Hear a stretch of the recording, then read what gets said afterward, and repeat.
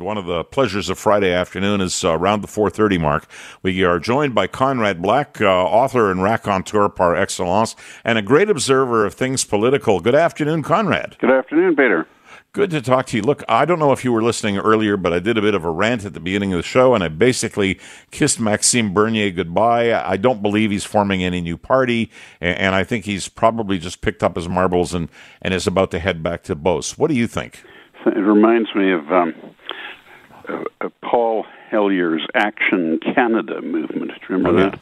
Mm-hmm. That's going back a long time, but he before he discovered flying saucers, Conrad. Yeah, it was before he discovered the Conservative Party too, having been a Liberal cabinet minister. But I don't mean to put Paul down. I just mean that I think Maxime has gone up a cul-de-sac. Now I have to say this: I think he has a grievance. But I don't think this is the right answer to the grievance. I think Andrew Scheer should not have dumped him from the shadow cabinet over the issue of the whole market supply business with dairy products and so on, which was highlighted somewhat when the president of the U.S. mentioned the 270% tariff the Canadians had in that area, and that was an area that Maxime Bernier had campaigned on when he was running for the leadership of the. Do you know what, Conrad? We just had a call 10 minutes ago, and an intelligent-sounding man who said if Scheer had tasked Bernier to handle the dairy file, particularly in Quebec, things might have gone a lot different. Well, you see, I think Scheer had. I like Andrew Scheer. I like them both. I regret this, but I think he should not have sacked him as shadow minister. Maxime's position on the subject was well known. It was part of his campaign, and I don't think Andrew did the right thing. With that said, I'm afraid Maxime has basically slit his throat, because if he had just hung in there, however painful, he would have been a hot candidate for leadership if Scheer loses the next election.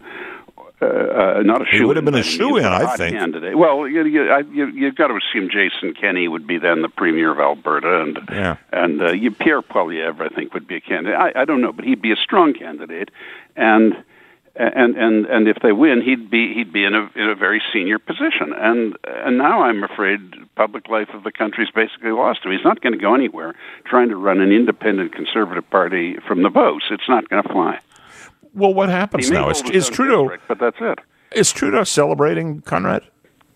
Yeah, look, Justin tends to celebrate on occasions that you and I might think he had kind of read the script wrong. But in the sense you mean it, it's got to be a plus point for him. If the opposition is fragmenting at all, even just one MP, it's a good thing for him. But it's not a split down the middle of the Conservative Party by any means. It wasn't like you probably wouldn't remember this, but your more venerable listeners would remember the terrible fissure in that party when Mr. Diefenbaker was pushed out as leader. I mean, that split the party right down the middle. Dalton Camp beat Arthur Maloney for party chairman by something like 960 votes to 920 votes. That was the issue.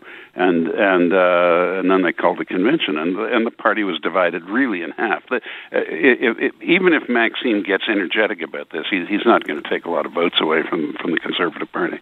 Okay, let me draw a line there and move south of the border. Rudy Giuliani's been speaking, and Trump's been interviewing on Fox. As a matter of fact, I think I'll play just a little snippet of Trump right now for you. I don't know how you can impeach somebody who's done a great job. I'll tell you what, if I ever got impeached, I think the market would crash. I think everybody would be very poor, because without this thinking, you would see numbers that you wouldn't believe in reverse. Okay, so I think you probably heard that before. Now you've heard it again, and we've shared it with our listeners. Giuliani says the move to impeach would cause revolt in America. Where do you stand on this? Well, You're a big student of that. I don't think Rudy meant a revolt in the sense of people storming out into the streets and tanks being deployed and martial law being declared. That's not going to happen. And he didn't mean that. What he meant was that the public wouldn't stand for it, and he's right. I think, and I'm quite a minority in this, and I put this in a column I posted in the American Greatness site yesterday. It's in Real Clear Politics today, that this is a big win for Trump. I mean, all Mueller has is Cohen, and as Alan Dershowitz has laboriously explained, it is impossible for the president to have committed a crime on whether you believe Cohen or disbelieve him.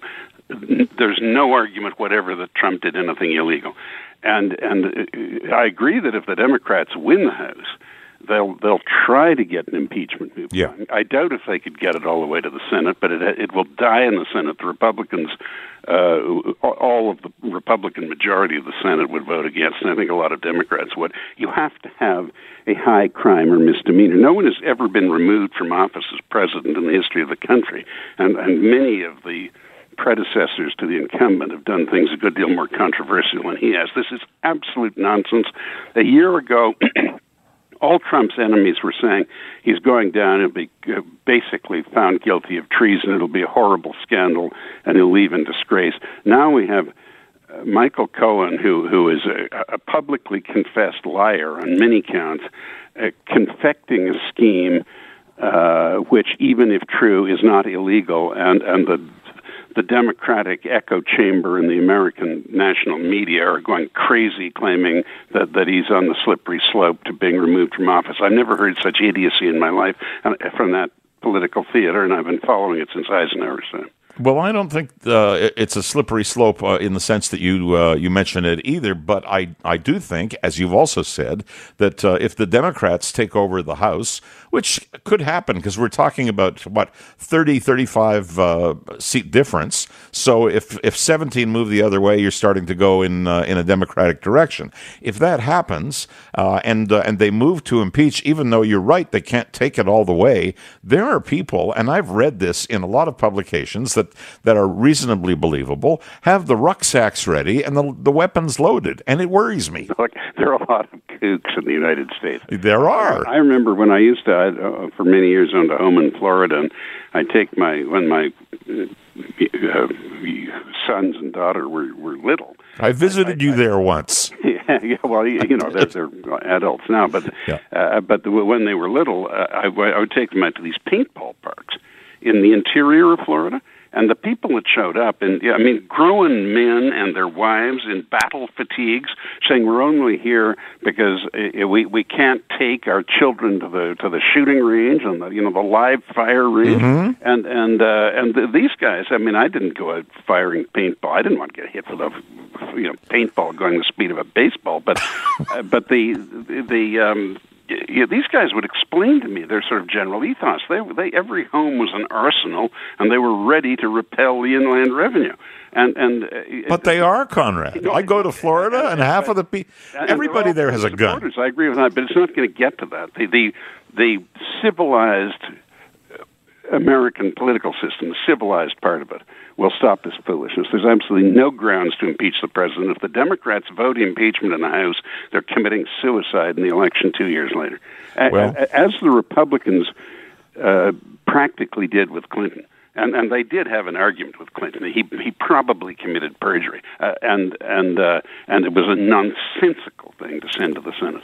But there, the Republicans controlled both houses, and it was still a disaster for them.